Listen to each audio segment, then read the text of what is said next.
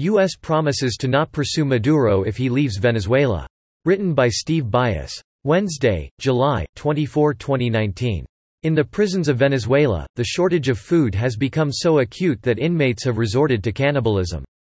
Many of the country's hospitals are even short of soap and gloves, while cancer medicines only exist on the black market.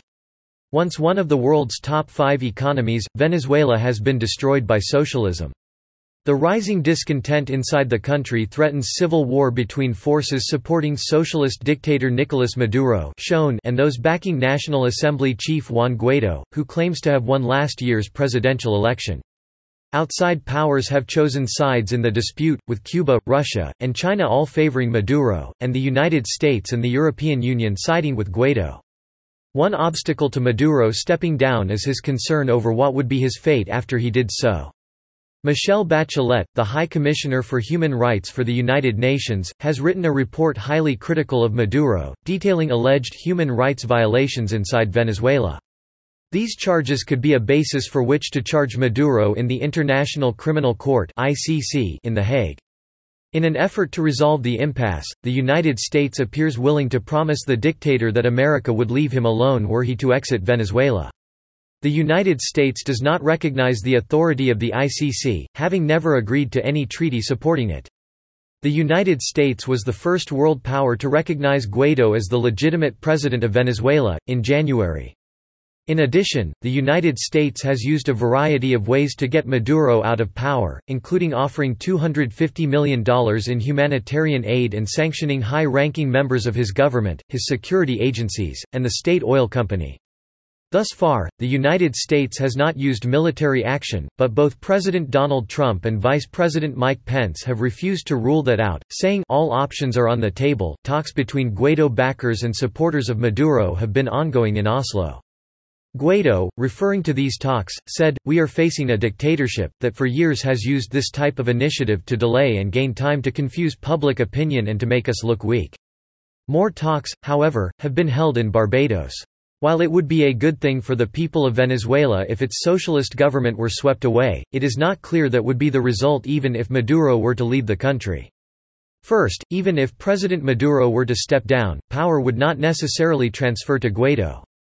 Under the system in place in Venezuela, a vacancy in the office of president would transfer power to Diosdado Cabello, the number 2 man in the regime, who favors continuation of the socialist regime now in place. In the United States, were there to be a vacancy in the office of president, Hillary Clinton would not become president, but instead the presidency would pass to Vice President Pence, for example. Cabello's family controls key positions in the army and spy agencies, among other government agencies. Even if Guaido were to take the reins of government from Maduro, that would raise 2 concerns. One concern would involve a constitutional question. What would be the constitutional legitimacy of Guaido to simply take over the presidency? Secondly, there is no guarantee that Guaido is motivated by a desire to free the Venezuelan economy of the poison of socialism instead of simply desiring to take over the presidency himself. The United States promising to leave Maduro alone were he to leave the country is a good thing, especially considering that the United States should have no role in pursuing criminal charges against a foreigner anyway. While many Americans rightly view Maduro and his predecessor Hugo Chavez with disgust, any power outside of Venezuela itself charging anyone inside of Venezuela with any crimes whatsoever sets a dangerous precedent. While Maduro no doubt deserves punishment for what he has done to Venezuela, letting the UN's International Criminal Court mete out that punishment should be of concern to all Americans who believe in due process of law and in national sovereignty. Fortunately, the United States has thus far refused to ratify the ICC. Allowing such an international body to arrest and put on trial heads of state of nations, or even private citizens, for alleged crimes, is an important building block of a world government.